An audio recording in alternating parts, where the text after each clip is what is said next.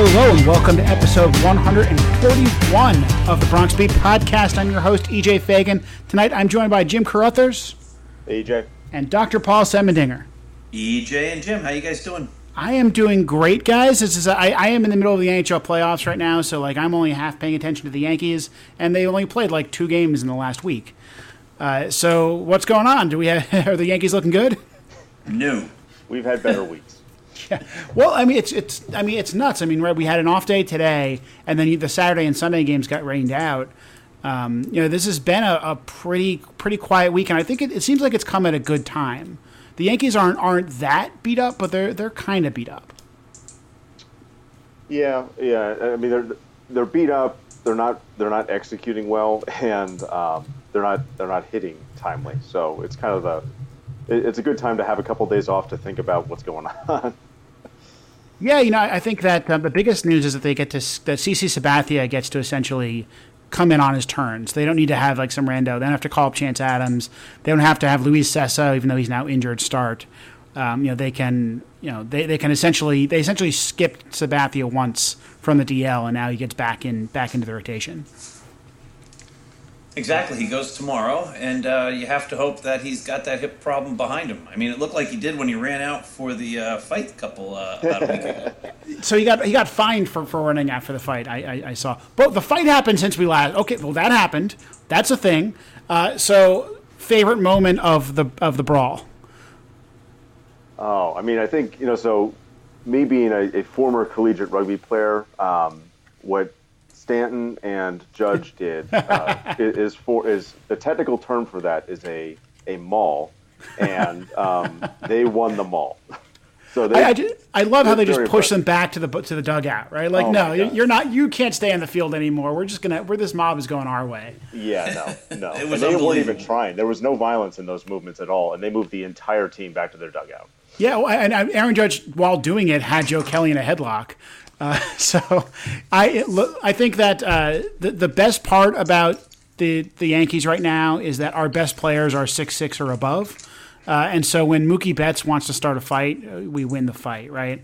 Yes. I also have to say I'm happy about the state of the rivalry right now because there were a couple of years where you either had a mismatch between the teams or everybody on the team was nice. So Dustin Pedroia and David Ortiz are nice guys, and they're not really going to go out there and kind of cause trouble. But both teams now have a couple of assholes who will be Roger Clemens in 2003 or Pedro. That was kind of a dorky thing to get to clear the benches on twice, though. Joe Kelly, you got to hit him on the first one. You can't throw at him twice, and to throw high on the second one, I think that was just kind of out of bounds for what Austin did. I don't know. He clipped his back foot. I don't know what he was supposed to do. Is he supposed to get down on one knee and beg for forgiveness after doing that? I don't know. I thought that was kind of a silly thing, but it was nice to see the passion that ensued afterwards. But I just thought the Red Sox do this. They kind of make stuff out of nothing, and then they're going to hold on to this for the rest of the year. Austin will probably get thrown out again.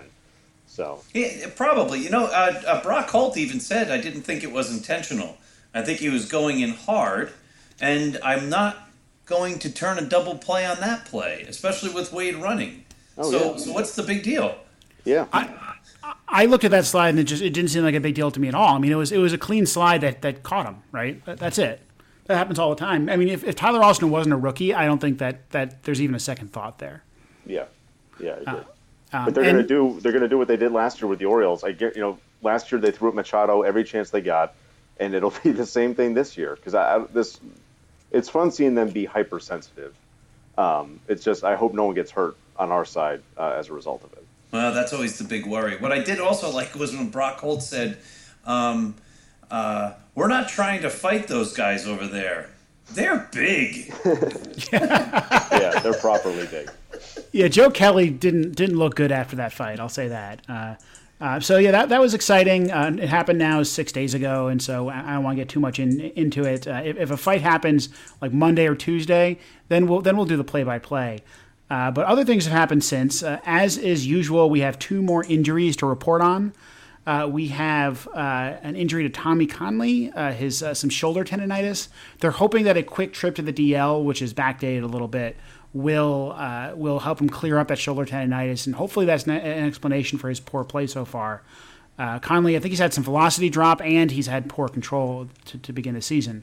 And then Luis Sessa is on the DL because, we'll miss him.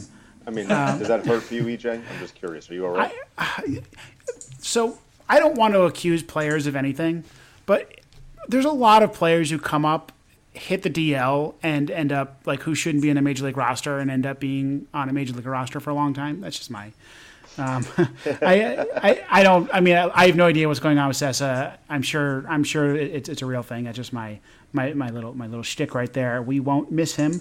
Maybe he clears the way for a Chance Adams start. I would love that, or a Domingo Germán start, which I would also love. Yeah, those would be fun. Yeah, okay. I wasn't planning on talking about this, but the more I think about Chance Adams, and so little has changed since 6 months ago, the more I think he's not very good. Thank you for saying that. Yeah. I have to say, I'm sorry. Whenever I've seen him pitch, he just doesn't impress me. He doesn't even seem to have good form. And I know the results are there with the statistics, and he always seems to have a great record, but maybe somehow that's not really who he is. He just doesn't impress me. Yeah, I would agree with that. I mean, we watched him in spring training a fair amount, and his stuff, he throws on a low plane. And I know that, a lot of scouts thought he was a reliever because his motion looks a little complicated. And I tend to agree. There's a lot of elbows and arms going around. And he doesn't throw hard enough for the amount of movement that he gets. And there's not much separation between his breaking stuff and his fastball. The games I saw him, he was all 90 to 93. And I thought he threw harder than that, from reading, where he was last year. I'm not huge on Chance Adams. I'm much bigger on Domingo Germán. Yeah, I think I'm with you there. I mean, Germán has been just as good at AAA, and I think that the peripheral statistics are better. First off, the ERA and kind of hits per nine is better for Chance Adams. But he appears to have better stuff, and the Yankees seem to have a little bit more faith in him than they're not as much faith as I would like. But there's a much more interesting major league player we need to talk about. Or a future major league player we need to talk about. And that is Gleyber Torres. So they had a little bit of a scare with Torres. He missed a couple of games with some minor back issues. He came back tonight. He went one for 3 with a double. He is batting, I think, .350 with a .550 slugging percentage or something like that at AAA right now. I want to ask you guys, why should Gleyber Torres be in the majors? I believe tomorrow is the day they can call him up and regain their year of control, their time of control because of the off days. So should they bring him up tomorrow? Jim? I would actually, I'd prefer to give him more time. I mean, I also think, they just announced that they signed Adam Lind. I think that plays into this as well. But I would prefer to see him, get a solid month in. Second base is killing us right now. But I also think that, Drury had some positive news, at least last week. It seems like they were converging on a diagnosis. And I think that they're probably imagining a world where they could put Drury at second, Andujar at third, now that Andujar's starting to pick it up a little bit, although not defensively. And I think they probably want to, if I was them, I would want to go with that approach and just get Torres, 1 month under his belt where he's full healthy without an incident, and let him come up after he's had to make some adjustments at AAA. That would be what I would do. Paul, what do you think? Well, you know what? I think everybody looks at him and says, when we bring up Gleyber Torres, it's going to be like when they brought up Robbie Cano, and that's going to give the team the spark. But I'm going to have to agree with Jim. I want him to spend a little more time. He's off to a great he's hot, a nice hot start, but he is only 21. He has only played how many games at AAA over the last 2 years? He had 23 last year and he has 12 this year. So he hasn't even played 50 games down there yet at AAA. I'd like him to make sure, and I'd like the Yankees to make sure that he's absolutely ready. So when they bring him up, and he doesn't become a guy that goes up and down and up and down. Yeah, I kind of agree with you guys. I'm thinking about Addison Russell right now, a guy who kind of had a very similar profile to Gleyber Torres, a little more power, a little less bat. But what came up with lots of flaws. But the assumption was that he could help the team now, and he was pretty. He was pretty talented, and so they'll take it. And he never really corrected those flaws. Maybe he wouldn't have corrected them at AAA. Like I think you can learn in the majors, but I think there is something to him getting just a little bit better at AAA. And specifically, I'm looking at his strikeout rate. Gleyber Torres is striking out a lot at AAA. He did a lot in his brief stint last year, and that's after being, like, especially at AA, a real contact hitter. I think that is that's if he's going to be successful. One of the things he's going to be successful at is hitting for a lot of contact and getting his strikeout rate back down to that like 15 to 18% range. Whereas, I'm actually going to correct myself. So last year he had a 27% strikeout rate. And over the last few games, I guess he's improved it because he's now at 18% on the year at AAA. So I guess maybe I'm now leaning toward calling him up after looking at his Fangraphs page for a second. But I'm amenable to that. I think we're thinking about him as a second baseman right now because the Tyler Wade / Neil Walker combo isn't looking great right now. Then neither are performing particularly well. But he's been playing third base almost exclusively for the last couple of weeks at AAA. They started him at splitting between short and second, and at some point they made the decision, you're probably near-term going to be a third baseman because we have problems at third base. But I think Andujar has been the best of that group. Oh, yeah. So I've got his Statcast numbers up right now. Andujar's had a 343 xWOBA, which is above average. I mean, he has the results haven't been there yet, but it's early. He's making good contact. Eventually some of those balls are going to fall in. I totally agree with that. And the most important thing for me and Andujar, like his bat speed is awesome. The most important thing for me is that he's not swinging at bad pitches, and his K rate is only 14%. So he'd be, if you compare that to other third basemen, he'd be in the top 5, top 10 range with that strikeout rate, and that tells me that the athleticism and the hits will come. And they didn't do him any favors. He comes up, he gets the starting position, and within his first 10 games, he has to go up to play Fenway and go see Chris Sale and their bullpen. I mean, and also that pressure cooker. So I'd like to see him go through a series or two against like the AL Central and pad those numbers up and normalize before I can make a judgment on what he's going to be. But the strikeout rate is promising to me. And it's a couple of weeks. I don't think Gleyber Torres is going to be so good that a couple of weeks will really impact the Yankee season that much.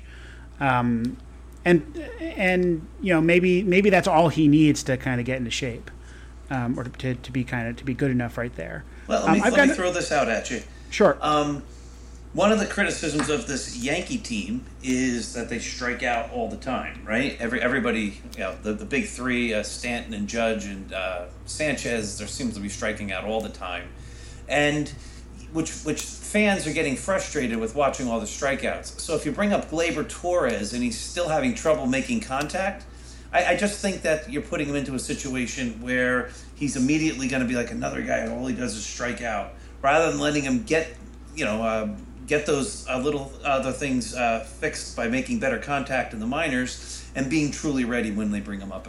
I agree with you. What's 3 more weeks?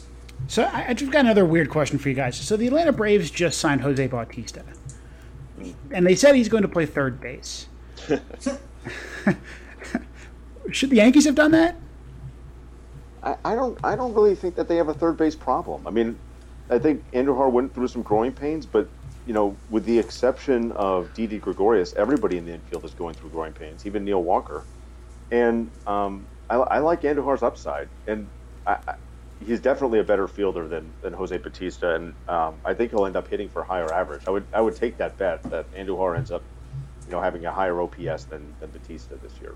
And Andujar's got a future, and Bautista doesn't. And you're looking at the guy who you're hoping is going to be a Yankee third baseman for the next period of years going forward. So no, I would not have done that. Yeah, I mean, in my mind, like Bautista was really bad last year, but there's like some upside there. In my mind, I would have gone for the minor league contract and then kind of seen how he looks. But maybe the Braves kind of promised him a spot or a better shot at a spot on their major league roster. But let's move on. It's been about 3 weeks into the season. Most of the Yankee hitters have about a decent number of plate appearances. And what I want to talk about is who's doing well, who's doing poorly, and what does that mean? So I've sent you guys the Statcast leaderboards. So these are on the Baseball Savant site. And we've just sorted this by xwOBA, right? So that's their predictive statistic that essentially measures quality of contact plus strikeouts and walks. And there's a lot of players that are really kind of in interesting places on this leaderboard. And I think it tells us a lot more than their actual performance so far, because we have such a small sample that there's so much luck that could really sway some of these players' actual performances. So I want to start on the hitting side. And the hitting side is not very pretty right now. And there's a lot of players who've had really terrible seasons. Tommy Conley, who we mentioned already, might be injured. Dylan Betances, who has a 391 xwOBA, which is really good, means every batter against him is essentially elite. Sonny Gray's been below average. Masahiro Tanaka's been below average. And there are some success stories, but they're not nearly as good, right? So Robertson, Green, Aroldis Chapman have been fine. Luis Severino's been great. You didn't really need the Statcast to tell you that. So I want to ask you guys, kind of who stands out on this list of pitchers as kind of having a surprisingly good or bad season? Paul, why don't you go first? Well, the guy I'm disappointed in to start is Sonny Gray. We keep saying, and when the Yankees got him, he was supposed to be the guy that's going to do it. Now, I just heard yesterday that he's been working with the pitching coach and he's going to pitch, I don't know, standing up or grown up or something like that, and he hasn't been pitching. I forget what the words were, but it was something I never heard before. And that's supposedly going to make all the difference. I start to get worried when you have a guy who's supposed to have all-star stuff, and all of a sudden we're redesigning him and telling him that now he's going to learn how to pitch. He should know how to pitch, and he's supposed to be a good pitcher. And he's been knocked around all over the place, and none of these guys have gone deep into games, which is troubling. Yeah, and spring training was like 4 weeks ago. That was the time to change your delivery, right? I mean, yeah. It seems a little early in the season to be ditching the plan you put out for yourself. All right, Jim, give me one. I'm really disappointed and worried in Tanaka. I was breaking down some of his Statcast numbers on spin rate and velocity. His spin rate's down about 5% on his slider, and his velocity's down about 2 miles an hour from last year. Watching some of these games where he's getting pounded, teams are his fastball's never intimidated anyone, and his slider keeps people off his split. And when he leaves that pitch in the center of the plate, people just aren't missing it. And it clearly, it was always kind of an average pitch before, but it seems to me to have digressed. His approach seems fine, but the stuff is not nearly as electric as you would hope for a number 2, number 3 starter. So I think it's supported by his xwOBA numbers because everything gets pounded. When he puts it over the plate, it gets pounded. Now, Jim, we talked before the show about you potentially sciencing a little bit of Masahiro Tanaka. Do you have those numbers up? I wasn't able to break them apart, but if you look at them year on year, there is a clear decline. I want to go a little deeper on this at some point because it does seem like the pitchers who I pulled it up for Betances as well. Spin rates and velocities for those two pitchers, for Tanaka and Betances, are both down. So can you hold on? Can you tell me again why I should care about spin rate? Well, so it's deception. The heart of the spin rate. Chad Green's fastball, which is filthy, has an extremely high spin rate. So hitters have a hard time understanding what it is, and then it also leads into movement. So a fastball with no spin is essentially a straight fastball on a minus gravity. Correct. Yeah, and people have a hard time picking up and identifying the difference between a fastball and a slider if the spin rate is very high as well. And that's that late life move. Late life is that late movement, and then also it's that they can't read the seams as well. I'm also a little bit concerned about Tanaka. He had a really good first 2 starts to the season, and the last 2 starts have just been horrible. He still allowed some home runs in those starts, which is a little bit concerning. But the guy, had great control, was striking guys out, and these last 2 starts, now they've been one was against Boston, which I can kind of forgive, but Miami's not a good team. That was not a team that you expect someone like Masahiro Tanaka to fail against. Yeah, and also he's giving up bombs. He's giving up a home run in every single start, and you can't do that if you're going to be a middle of the rotation, top of the rotation type starter. Yeah, so we're going to keep an eye on Tanaka. I mean, luckily it's only been 4 starts, so hopefully that gets better. The weather has been kind of the culprit everybody's blaming, and I could see the weather doing weird things to some pitchers. For example, I could see the weather doing weird things to CC Sabathia because he's kind of old. So I think everybody gets a little bit of a pass for now, but I'm definitely keeping an eye on that. Tune into a later podcast. Hopefully, we will have some real science. We're going to do an analysis of variance, hopefully, on Tanaka, which will make great audio. So I'm looking at this list, and I'm going to be positive. I'm going to be optimistic. I'm going to say Aroldis Chapman looks like a goddamn beast, right? He's got a 192 xWOBA. He has given up a few runs, but he hasn't looked bad when he's given up those runs, and he isn't even really at his peak velocity yet. He's a guy who, when he warms up, once he gets up to midseason and he gets up to 103, 104, I mean, this xWOBA of 192 could be high. I think Chapman is on his game, and we, at the very least, with all of our bullpen struggles, we got the guy at the back end who can nail it down. He's also been a lot more aggressive, especially after he got that first week out of the way. He was nibbling a bit in the first week, and he's really going after hitters right now. He's not afraid to go, on the side thirds of the plate and just attack rather than put people on. He has 14 strikeouts in 7 innings. I was just going to say that. 14 strikeouts in 7 innings. That's awesome. That's nuts. And his control is still good, and I think he has a FIP of negative 0.9, which Scott once saw a negative FIP and asked me, how the hell did that happen? And I gave him a very nerdy argument about using the wrong estimator, which I will spare you guys right now. It's a good thing. Negative FIPs are a good thing for your pitcher. That's a unicorn. Right. It's a unicorn. All right, moving on. Let's talk about some hitters. So this hitter list I think is very interesting. So I forget who went first there. So Paul, why don't you give me a hitter that stands out here to you? Oh, you want good or bad? Either way. What's surprising on this list? Well, you know what? I'm going to go with Aaron Judge, who's actually doing unbelievably well. And better than last year. What the heck? It's unbelievable. He's just not. He hasn't hit a whole lot of home runs, but he's on base every game. He's putting the bat on the ball. Every at bat's a 3-2 count. If they're talking about speeding up the game, what they ought to do is they just ought to, when he comes up, just say it's a 3-2 count, and then just let the next pitch count. That would save a whole lot of time. They'll probably save 15 minutes a game. But he has really looked good, and especially with the fact that Stanton's not doing anything behind him, I think speaks volumes for what Aaron Judge is and will be as a baseball player. Well, let's talk about that lineup for a second, because I've seen a lot of people on Twitter making the argument that the Yankees should switch Giancarlo Stanton and Aaron Judge in the lineup. What do you guys think about that? No chance. It's a dumb idea, I think, personally. Yeah, no, it's awful. I mean, I didn't like the idea of Stanton being behind Judge anyway. I thought that Didi should have been 3 and Sanchez should have been 4 and Stanton 5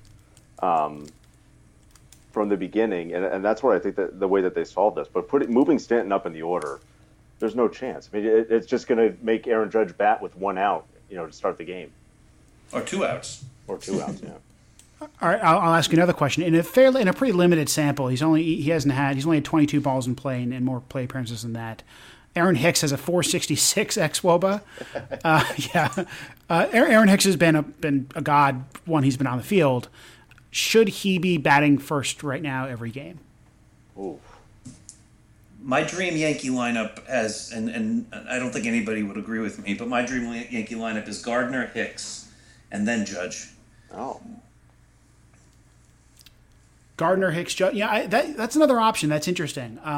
Are you disturbed by Brett Gardner's 297 xWOBA at this point in the season? I'm concerned that Brett Gardner might not be the player I don't think he ever will be the player he was last year. But he's working a lot of counts. He's walked 12 times already. No, I'm not concerned about Brett Gardner. I'm happy with him as a leadoff guy. I think he needs to be managed, and unfortunately because of injuries, they haven't been able to do this. But he needs to play, like Gary Sanchez. He needs 4 to 5 starts a week tops, And unfortunately, they asked him to play a bunch of center field when Hicks was down. And I think he looked promising at times, but he's not the same player, and he can't get as many reps as he used to, and be expected to still hit with power and speed. So I'd give him fewer reps, give him a couple days off here and there, and let the other three studs in the outfield play on his off days. I mean, I think he, the default arrangement, when everything else is fine, has been Gardner in left field and Giancarlo Stanton at DH. And I wonder if you want to consider making Brett Gardner the DH more often, right? I mean, he's old. He needs the rest. I also wonder when the cliff is going to come. At some point, Brett Gardner is going to stop being the player he's been for the last 3 or 4 years. And he doesn't have a lot of room to fall. I mean, his on base percentages are not as high as they were in his early career, and he makes up for it with power. And I don't think Brett Gardner is a power hitter. And so, if those skills erode just a little bit, all of a sudden he looks like a below average hitter. Now the Yankees don't have a lot of options at this point to replace him, but Clint Frazier is eventually going to be able to come back, and he will be an option soon. And Jacoby Ellsbury might be better than what Brett Gardner's shown so far. And he's got time to correct that, and it's early, and there's no reason to be overreacting. But it's definitely something that I think we'll be keeping an eye on the podcast. I have to be honest, DJ. When we started this, I did not think I was going to hear that Jacoby Ellsbury might be better than Brett Gardner. I'm a little bit. I think I just got heartburn from you saying that. Yeah, well, 297 XWOB, but the data does not lie. But wait a minute. What's Jacoby Ellsbury's statistics? 0. I think he just gets hurt being hurt. Who has more? Who's leading in these two categories? Home runs or injuries? Brett Gardner or Jacoby Ellsbury? Brett Gardner home runs versus Jacoby Ellsbury injuries. Ellsbury injuries. Yeah, it's got to be right. Ellsbury's got like 6 injuries at the moment. Plantar fasciitis, and actually, people weren't very concerned in the news about the Yankees. Didn't seem very concerned about Gardner's plantar fasciitis. I think I'm pronouncing that correctly. But that could really hobble a guy who has to run for a living. Mm-hmm. I mean, that's what really destroyed Albert Pujols' ability to field and run. So that's just something to keep an eye on. Yeah. And the Yankees actually at this point might need Jacoby Ellsbury. So that's a great thought. It's scary. Yes, I'm gonna do my mea culpa. This is my mea culpa time. I'm going to say that Didi Gregorius has an xWOB of 401. And this is like the third straight week I've said I was wrong about Didi Gregorius, and I'm going to continue to say I was wrong about Didi Gregorius. Last year, he had a 287 xWOBA. He was bad last year. I get it that the top-line numbers were good. I get it that he hit some big home runs. I get it that he's a great fielder. He was a bad hitter last year, and he got lucky, and it made him look like a good hitter. But somehow, he just stopped striking out. He has a 4.5% strikeout rate right now and a 12% walk rate, and he's hitting home runs. And I don't know. Like, he's not that old. Maybe he found what the player he's going to be for the rest of his career. I think it's a breakout season for Didi Gregorius. Nice. Can we say definitive? I mean, the best thing I can say about Didi Gregorius is that he has gotten better every single year with the Yanks. Like every year, he's gotten, from year 1 to year 2, he got much more consistent fielding. 2 to 3 hit, the top line numbers were better. He's improved all the time, and he's still very young. It's not like he's in the twilight. He's entering the prime. He already has half as many wins as he earned his entire first season with the Yankees. Yeah. It's nuts. I mean, it's and that's not luck. Like he has I said 4.5, a 6% strikeout rate, and God, I haven't looked at this for a couple of days. A 20% walk rate. Those are supposed to be reversed. Those were reversed last year. So yeah, he's awesome, and I'm enjoying every second of it, and I hope he continues to lead the league in wins above replacement. Yeah, even if that means Aaron Judge doesn't lead the league. Can we give a quick shout-out on this list to Tyler Austin? Let's give a quick shout-out to Tyler Austin. Oh, my gosh. He is so for him to be in the middle of the list, and I banged on him pretty hard when they were tying their horse to him, after Bird went down. He's hitting 260 plus. He's kind of, in the kind of an average first baseman right now, but if that's what, if you told any of us that that's what we were going to get out of Tyler Austin, the fact that, when Bird went down, we'd all sign up for it. And here he is sitting right in the middle of our xWOBA list at, what is he, 355. I mean, good Lord, he is playing above what I thought he would be, and he's really helped us, get through this Greg Bird time pretty gracefully. I mean, he's making an argument to stick around after Greg Bird comes back. Yeah. And this is about as good as we can hope Greg Bird would be. I mean, Austin's slugging 500. Oh, yeah. He's got an on-base percentage of 350. I mean, and none of that's luck. He's got a 140 WRC plus. Again, he's got the great xWOBA. I think Tyler Austin's here to stay. And you know something? There was a prospect fatigue about Tyler Austin, like a severe prospect fatigue, because the guy was injured a bunch. And maybe he's still injury prone, but he never stopped hitting, or rather he started hitting again a couple of years ago and hasn't stopped since. And I mean, I've been covering Tyler Austin for 7 years now, I think, blogging in various places. And, that would kill anybody. That made me disinterested. And I try to actively, prevent prospect fatigue. This could just be the player he is. I would take it. The only thing that worries me about him is his K rate is a little high. But it was high in the minors. It was high, so, yeah. But it's consistent. I mean, I love that he hits the ball hard when he makes contact. And you know what? To have an xWOBA of 350, and if he's your 7 through 9 hitter, then you're in pretty good shape. Yeah, I agree. And I think that the platoon advantage starts to become a big deal, right? He had a heavy platoon split in the minors. So far this season, he's batted much better against lefties than he has against righties. As I'm stalling right now, he's got a 182 WRC plus against that's home against lefties. Okay, he's got a one. Actually, not that much of a platoon split this year. I guess I'm wrong about that. But he has in the minors he had a pretty strong platoon split. I think that becomes an option. And somebody's calling. Sorry about that, everybody. We record in the real world. All right. Last but not least, let's talk a little bit about. Let's go to Neil Walker. Oh. Is Neil Walker bad? No. What does the data say? The data says that he's bad. 282 xWOBA. Has been kind of bouncing around positions. The Yankees have tried to lead him off at times, which is a little weird, but he gets regular playing time. Is this why he was available in late March? I don't believe so. I think you look on the back of the baseball card with a guy like Neil Walker. You know what we do as fans and as bloggers and as commentators on podcasts is sometimes we talk out of both sides of our mouth, and we're all guilty of this. The Yankees, I'm worried about them. They're 8-8. They don't look good. Wow, it's an early season, small sample size. Neil Walker's hitting 173. He stinks. Giancarlo Stanton's hitting 197. He'll come around, small sample size. We have to look at Neil Walker over the long term, and I think he's going to hit. He's always hit. Let me say something about that. So the one of my favorite books about psychology that I've read has been by Michael Lewis. It's called The Undoing Project, and he is essentially summarizing the work and the life story of two psychologists, Kahneman and Tversky, and the two of them made a career out of. The beginning of their career was made out of proving that people are so bad at following basic rational statistical assumptions that you can fool even statistics professors with simple mind thought experiments. So there's the gambler's fallacy that some people might be familiar with. That if you have an honest coin and you flip it and you get 3 heads in a row.